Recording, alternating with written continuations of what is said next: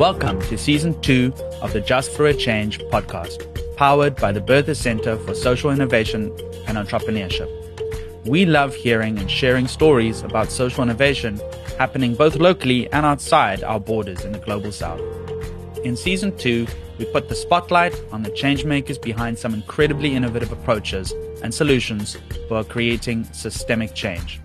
And we're also curious to find out what keeps them going. Join us as we discover how these changemakers are changing the way we're changing the world. Welcome to Season 2 of the Just for a Change podcast with me, your host, Fergus Turner. In Nairobi, Kenya, I was amazed to see a 3D printing business set up on a street corner, merrily printing everyday objects for passers-by, recalls Ramesh Srinivasan in his article on tech website Wired. They're custom 3D printers, which make everything from medical devices to household appliances, were cobbled together from circuits and wires salvaged from dumps and recycling centers.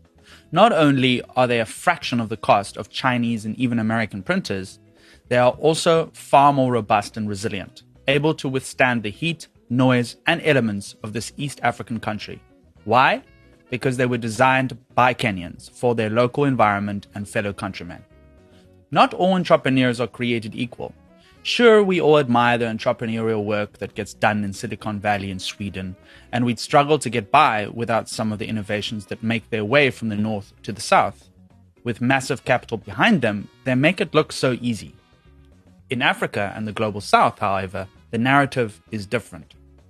Being an entrepreneur in Africa requires perseverance and passion.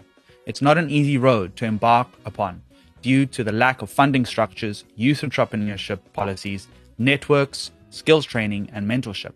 And then, of course, the red tape that comes with registering a business. Today, we are zooming in on an initiative that catalyzes high-impact entrepreneurship in Africa, namely Jasiri. Jasiri selects, develops, and invests in high-potential aspiring entrepreneurs and guides program participants from idea generation, validation, prototyping, all the way to venture creation.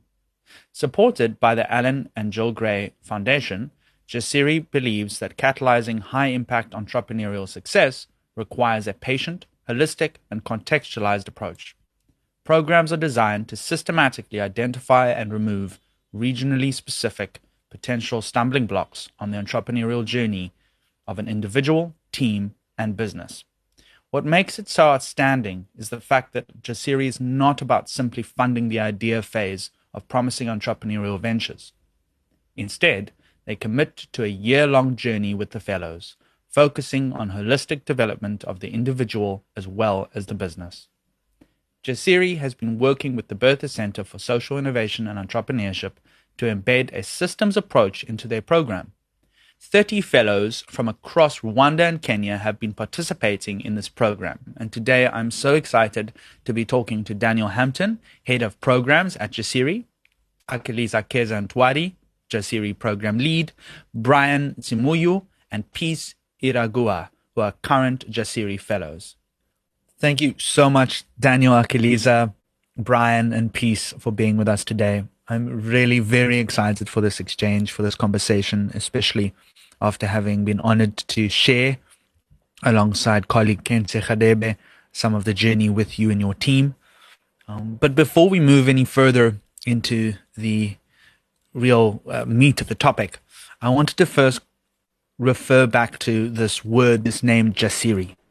Back in the beginning, the first session where we were all together back in April, there was a real exploration of why Jasiri, what does this mean? And so before we get going, I'd like to ask if each of you could just introduce yourselves and introduce what Jasiri means to you at this stage of the program. And I'd like to kick off with Brian. For me, Jasiri means that it is possible. And we have to be bold enough as African entrepreneurs to internalize that it is possible. In fact, I will quickly quote a science that I borrowed from Jasiri, and is very quickly becoming one of my favorites. It's called the Schramm's Law. For our audience, that's spelled SCHRAMM, and it argues the single most important contributor to a nation's economic growth is the number of startups that grow to $1 billion in revenue within 20 years. As far as African system change is concerned, especially from the perspective of the entrepreneur, I think this will be one of the most important tenets for the remainder of the century. What Jasiri is about is now taking over the whole ecosystems, changing the systems, and making Africa a better place for everyone. Yes, well, Peace and Brian have put it so beautifully. What these young entrepreneurs are doing in these times is incredibly brave. It's incredibly brave nowadays just to walk out your door, but to now take that decision to start a business and to commit to this program all this time, and to take the chance on meeting a co-founder. It's very exciting, but it's a huge risk as well. Absolutely. If there was ever a time where being bold and reaching for those heights of ambition that make systems change a possibility, then now is probably the most challenging of times. But over to you, Daniel, as head of program design at Jasiri. What has that word come to represent for you, and how does that sort of describe the relevance of this program at this time? Primarily, it's a call. It's a call to the potential entrepreneurs that we want to try and guide into entrepreneurship. And as Akeliza said, it's a massive thing. It requires full commitment, what we're asking, and particularly our focus on market creating innovations, that it requires a commitment to the unknown for the fellows, for the potential entrepreneurs as well. It requires a deep dive into areas where often there's not a lot of precedent, where there's not a lot of immediate data available, and a full commitment to that. And that's really what we're trying to get to with the word, is that it really it's a jump off the cliff, full commitment, and seek out the way to build the plane on the way down. Thank you for that, Daniel. I think it's very clear that from the onset, you and your team has put a lot of attention into the personal and individual experiences of an inspiring entrepreneur, recognizing that internal process is just as important as the process of building those market creating innovations and doing the requisite research and tools building and practice building. And this focus on this internal sort of personal development seems to be a hallmark of the program. Of course, the program runs over the course of a full 12-month track, and in a way one could say that there's the pre-business talent investor period of the program, and then the accelerator, which of course, again, being the inaugural program, Jasiri program, this is, as you say, this is also the program itself is building the plan as we go. But if you could talk a little more about these two segments of the program, and perhaps a little more detail about what a Jasiri fellow may experience in the process of engaging in this program and cohort. Great. So I think there are two stages along the journey.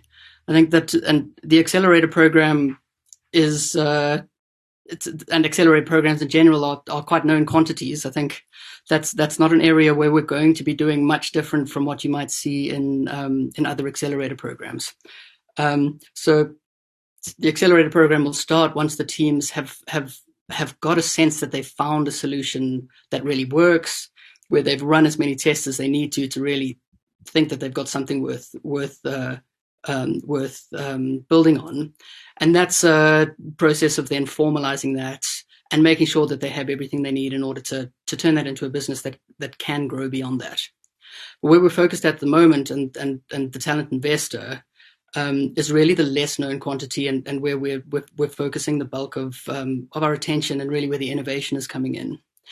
And that's as you've explained it, the definition of a talent investor, which there are various of these popping up, is that a talent investor seeks out an individual and focuses on an individual, not a business.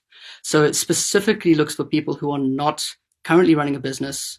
They may have some ideas. We look for people that have deep expertise within an area, but that aren't yet working on an idea, haven't settled on an idea, and haven't yet started a business. And there's a couple of reasons for that, and a couple of reasons why that's really important within the African context in particular. And that's the confluence there is high potential entrepreneurs or really kind of talented young Africans tend to face significant challenges that are quite different from their Western counterparts in being able to take the initial steps into entrepreneurship. And I think that's why we see overwhelmingly that high impact, high growth entrepreneurs tend to be from Western countries at the moment. And a lot of the reason for that is that first couple of years, where there really needs to be the space to be able to explore, to fail, to try things out. The entrepreneurs in more developed countries tend to be funded by families. They tend to be funded by fairly easygoing, fairly relaxed capital that's close to them, that allows them that space. Where the people providing that capital are more interested in them as individuals than they are in any kind of return in the short term.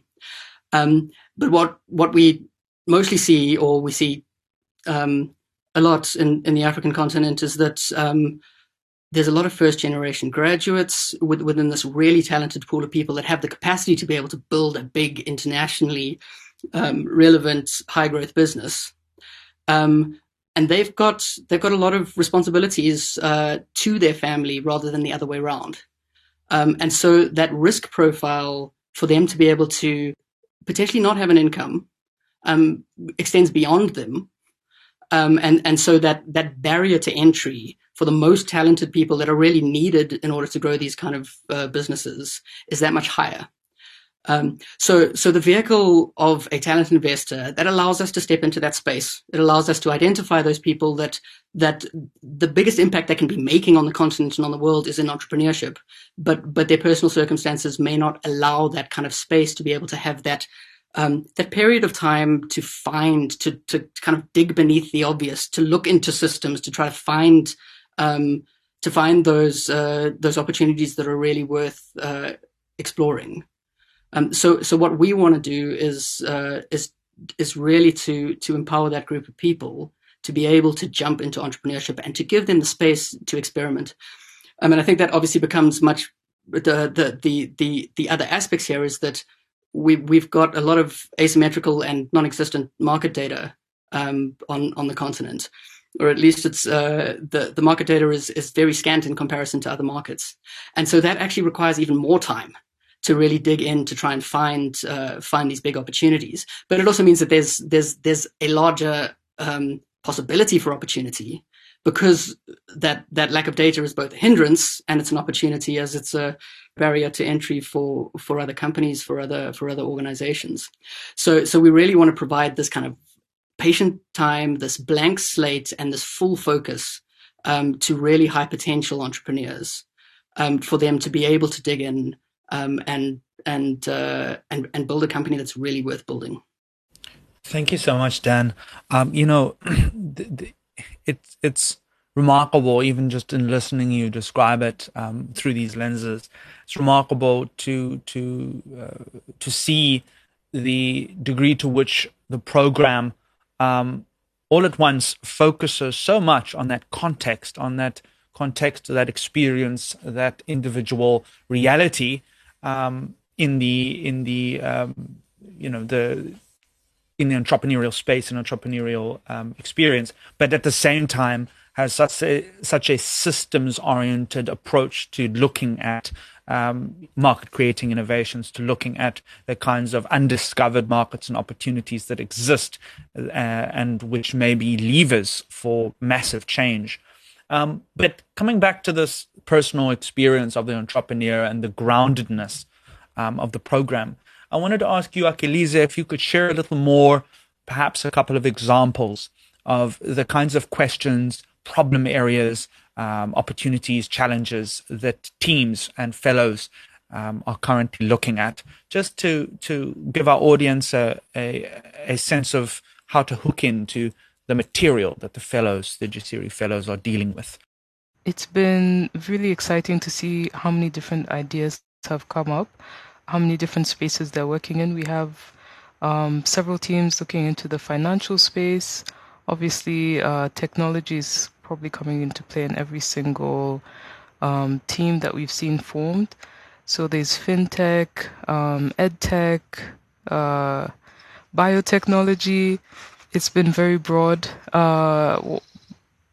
What I think they found the most, well, I'll allow Peace and Brian probably to answer what they found the most useful, but just from the outside looking in, I think it's this prospecting stage that they've been going through, that we've begged them to be patient and slow in that process, really getting to know who their customer is, and also just encouraging them not to be too hooked on the solution at the beginning, and really tear it apart and present it to each other, and be open to feedback, and to sort of have this mindset whereas, for myself, I also have the experience of being in entrepreneurship programs, and usually the idea is that you have this solution already packaged and you're coming and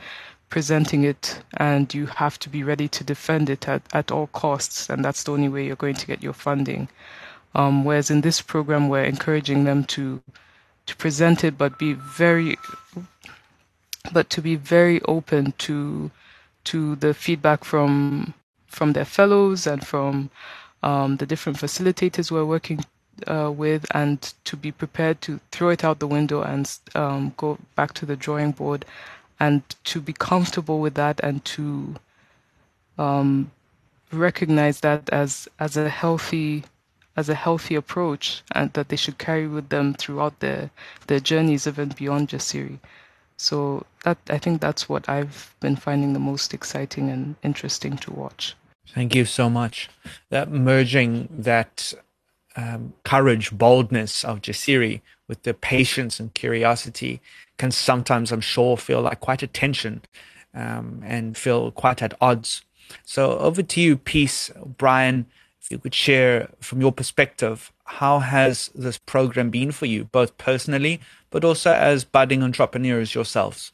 So I'm privileged that instead of having to travel to Silicon Valley or Shanghai to internalize some of these concepts, Jasiri has managed to curate a safe space of diverse entrepreneurs, brilliant minds, I should add, where you can grow as an individual, guided by a mentor who helps you with self-coping, and as a team where you're coached by world-class facilitators, such as those who are represented by the Bata Center, who help you with your idea progression. And furthermore, for your opportunity assessment, you have leading industry players who consult and advise you accordingly through a brain trust model. And personally, if I were to be honest, I don't think it gets any better in the continent. I believe this will be one of the most remarkable initiatives moving forward. Thank you, Brian. Peace? Okay, so for me, I'll say first, I consider myself lucky to be part of the first cohort of the program. As I said earlier, I believe Jasiri to be a move. We have first amazing facilitators. We have access to experts in the field, mentors, all the way. And as Akaleza was saying, the approach we're going with is really different from what has been being done, because they give us time first to fall in love with the problem. And I really believe that affects on a huge percentage the solution you're going to come up with, the sustainability of the solution you're going to come up with. So we're given time, no pressure. You sit down, get to understand the problem, talk to your customers, get the guidance you need. The facilitators are there all the way, and also the mentorship. So you have everything. You have everything to come up with a great market creating innovation. Yeah, I think there's a catch saying in design thinking that goes something like a well-defined problem is more valuable than a badly defined solution. And similarly, in the systems practitioner literature, they say that the more time we're able to really spend empathizing and connecting with the problem, with the market, with the environment that we are curious about, the more we're able to recognize our own part in it, our own part in that environment, in that ecosystem, rather than seeing ourselves as these objective outsiders trying to solve for one particular solution. I want to drill down a little more, Brian, to your experience as it pertains to your specific problems, your specific systems that you are looking at. Just again, to give our audience a sense, an idea of the kinds of questions and challenges that you're looking at. So, Brian, again, over to you. If you could just give us an insight or an idea, a window into what you and your team are looking at. We're using big data as a lens to solve problems inherent in financial literacy, to be exact. And the way I'd speak to it, well, it will be by saying that globally entrepreneurs innovate. That's what entrepreneurs do. And there's a lot of focus on the disruptive elements in the developed world when talking innovation, because there's a lot of incumbents that need to be nudged or displaced entirely. Here in Africa, there is a need, they're far in between. They're indeed far in between, the so-called incumbents. So Africa needs innovations that focus on struggles that directly inhibit consumption. Keywords here have to be struggle, that a lot of Africans are familiar with, and non-consumption, coming from the aforementioned inhibited consumption. Also, a very common theme in the continent. In this sense, at Jasiri, we turn a lot to the Clayton Christensen Institute framework of market creating innovations that speak a lot to these concerns. I should add that these are not exact sciences, and as a team, we're not moving as such, but we know that they're a great guide to the lighthouse, and we feel we'll get there. This relationship between systems change and entrepreneurship is something that we at the Bertha Center are obviously very curious about. So over to you, Dan, if you could share a little more about your thoughts and perhaps some of your learnings over the course of this program thus far about the role of entrepreneurship as a catalyst for systems change. At first glance, it seems obvious, but what are some of the deeper insights that perhaps have come to you over the course of this program so far? With the lens of looking at entrepreneurship and systems change, I think something that's been quite interesting is no matter the fact that we've taken this we're about the most kind of, in terms of timelines, patient program that I think I've ever seen. But I think given the complexities of digging into systems and trying to get really to the core of problems in an environment that's not got a lot of immediately available data, really does take time. And I think we've got another lens now to just how much time and how much effort is needed in these early stages. And that, together with this extra complication of having this cohort find each other, find the community, kind of make the connections they need to make with each other, which are also just incredibly important in their journey forward, and in finding the mix of competencies and the mix of backgrounds, the mix of experience that really works for them to make something special.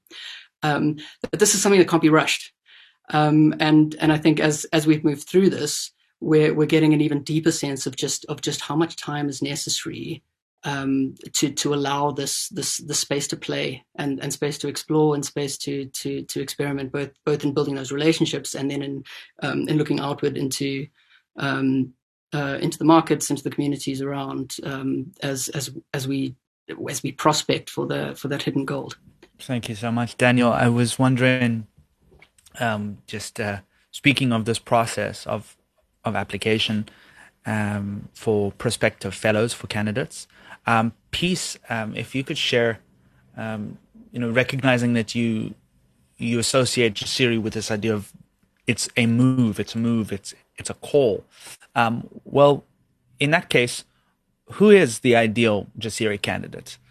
What kind of characteristics, so that those listening can understand and get a feeling for whether they connect and resonate with the idea of becoming a Jasiri Fellow. If you could just share with us a little more about how you would characterize the ideal candidate for the program.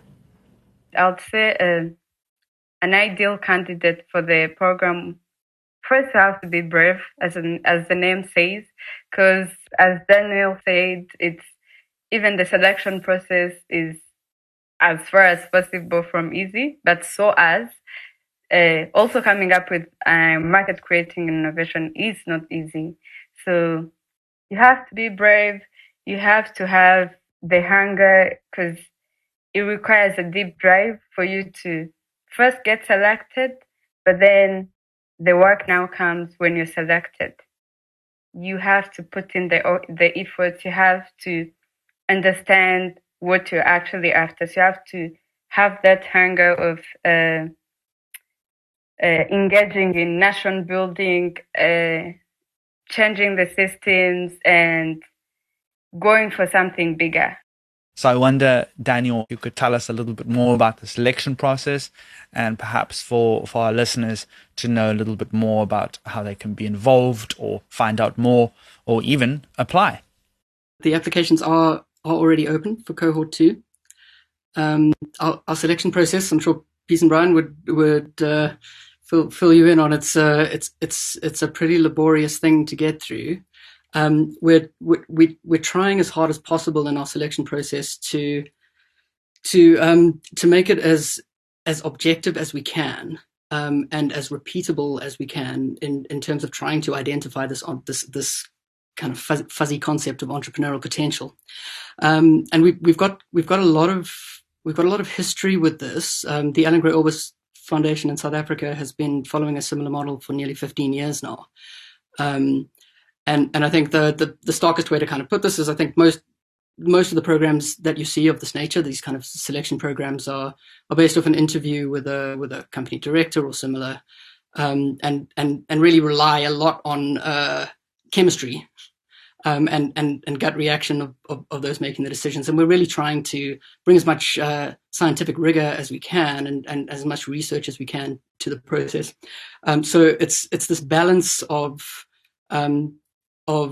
psychometric evaluations, of looking at past experience, of looking at kind of depth of knowledge within an industry, looking at entrepreneurial intention, the level of ambition, and we try and use as far as possible tools that are repeatable, tools that are objective, tools that cross cultures, so that we know that we're getting a cohort that really does have the competencies, the backgrounds that we need, and that it's a process that we can repeat and repeat and repeat.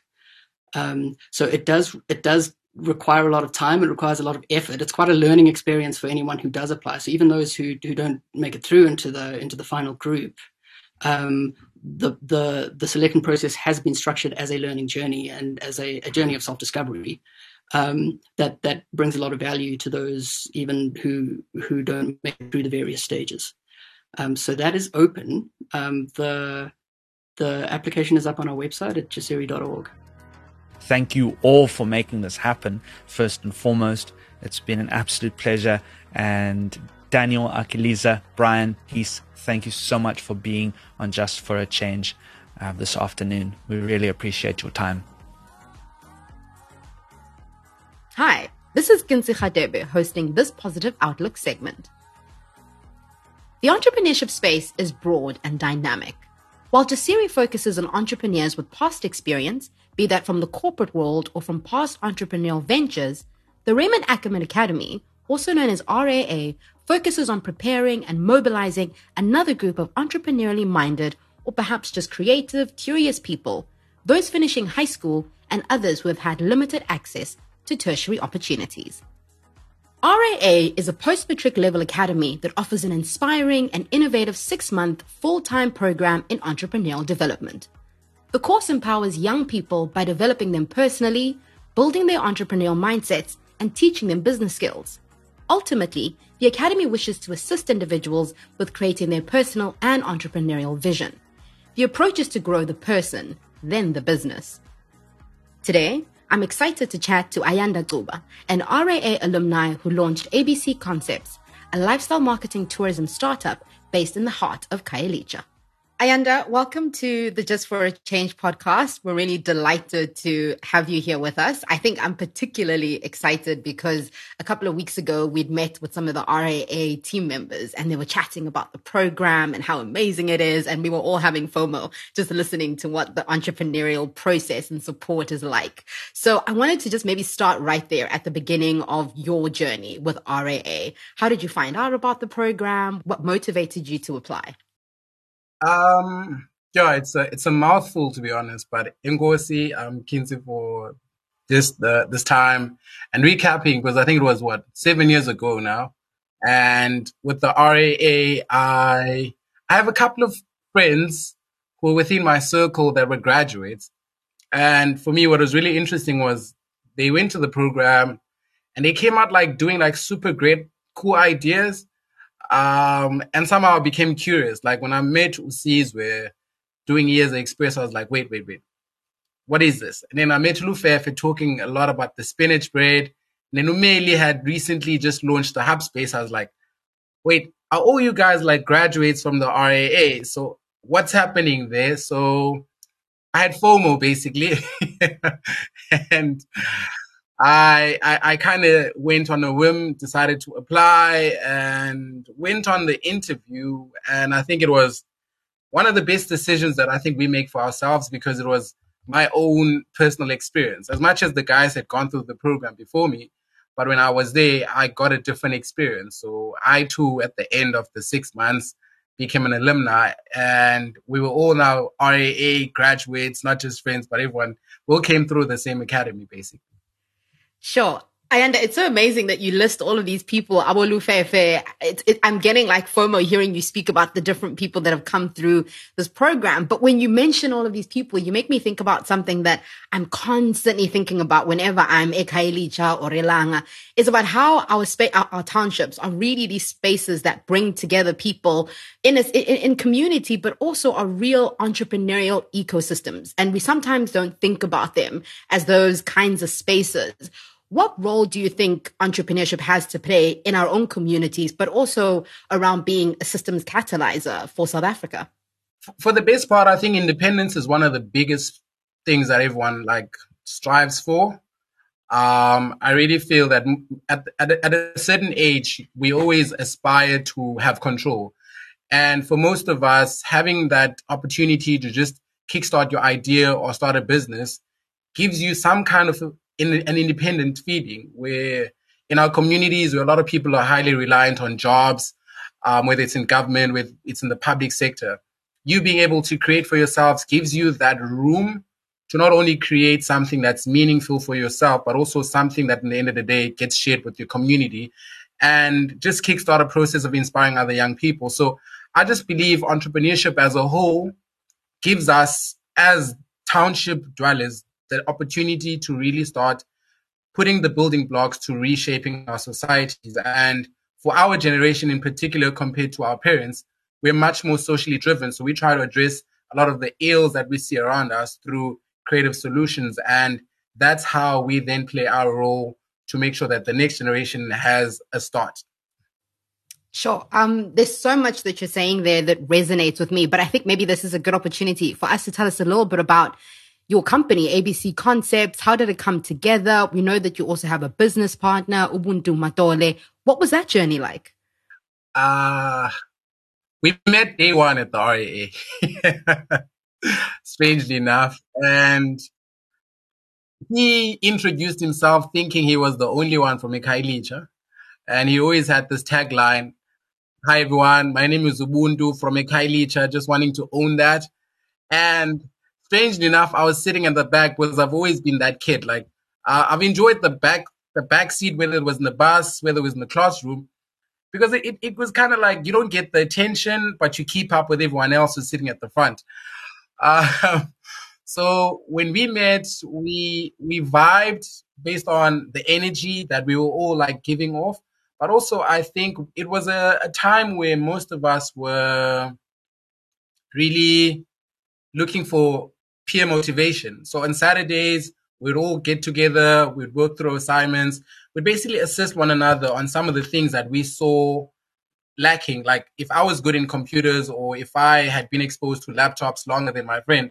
So I'm there to just show you, give you a few pointers, or if you were exposed to a different industry or space, like it was just that. So 2015, we came together and was like, fam, what are you doing? Now the program is over. And it was like, I just want to do something positive for my community. He was wanting to do something with sports. I'd been doing something with events in the past. So I was like, we might as well try out sports events and then try and also work with schools. And in the process, test it out, just see where this goes. So ABCD was the name we chose when we had to be formally registered. We didn't think about what the business was going to become.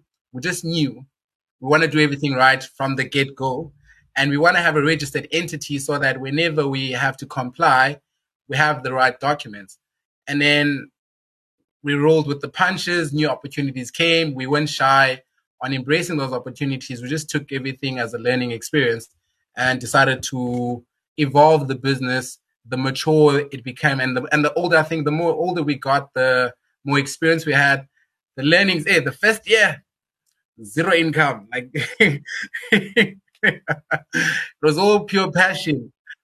Like the transport was the 2 Series that is our food. We would walk everywhere the first year, but then you learn and you just, I think you learn to get through the hard times by embracing the change, but also by just taking on the hardships. If it was easy from the get-go, I don't think we would have been where we are right now, basically. That's amazing. That's amazing. Fantastic work.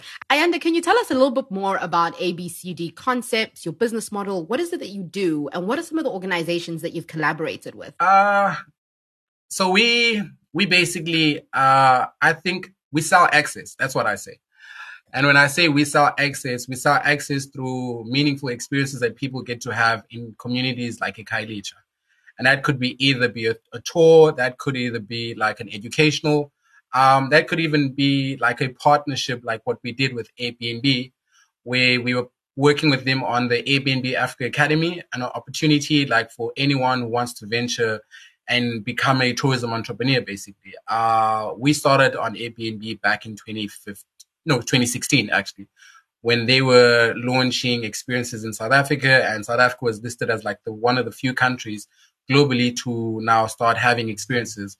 And in Cape Town was like the only destination in the country at the time. And we were the only guys coming from Khayelitsha to have an experience. And I think a handful of guys from any township. So that was like our kickstart into the whole tourism industry. And from there, we had to pivot and become tourism entrepreneurs as well. So we've been it for a minute now. And I think we've had a bigger impact where we've partnered up with Cape Town Tourism. We've worked recently with SA Tourism, where we shot something on Expresso. We've worked with Remote Year, which is a 1-year trip around the world where you get to live and work remotely in like 10 different countries. So we host them when they are here in Cape Town, in partnership with their Cape Town base. And yeah, we've even worked with Mr. Gay World, where we did the first ever township triathlon, which is just unpacking like the 3 tourism components that we have, which is cycling, running, and walking. But for us, we just had to make it feel like it's an authentic township concept. So the guys jogged a 7-kilometer distance, took bikes from the Spinach King. They cycled a 3-kilometer distance, and then they had to walk up the walkway, which is at the Lookout Hill, to get to the top. So we've been trying to push the boundaries in terms of like how we have people experience township specifically, because as much as South Africa is a beautiful country, we don't feel that outside of Soweto or other communities are given the same recognition where they thrive and they really start owning that their identity. So we're trying to push Khayelitsha to be like that as well. Amazing. Amazing. Thank you so much, Ayanda. It's been a pleasure chatting with you and just learning from your experiences. Today, we have been able to look at more than one entrepreneurial journey, where the models differ significantly. What we definitely can say is that no matter which door someone enters the world of entrepreneurship from, they will need a lot of scaffolding. It's not realistic to think that a person can simply jump ship, leave their paying job, and dive straight into the world of entrepreneurship. That's why programs such as what Jasiri offers, which fully funds a person for a year, is key. For someone just leaving school and joining a Raymond Ackman Academy program, for example, the dive into entrepreneurship might be slightly less daunting because they aren't necessarily putting a paying job at stake. However, that doesn't mean they need less support. With sufficient support, entrepreneurs will be critical catalysts for systems change on the African continent and other countries and cities in the global south. It's an opportunity not to be missed. Thank you for tuning in to Season 2 of the Just for a Change podcast, powered by the Bertha Center for Social Innovation and Entrepreneurship. If you're curious about what innovations are happening in Africa and the global south, and who the movers and shakers behind these initiatives are, then make sure you subscribe so that you don't miss any of our upcoming episodes.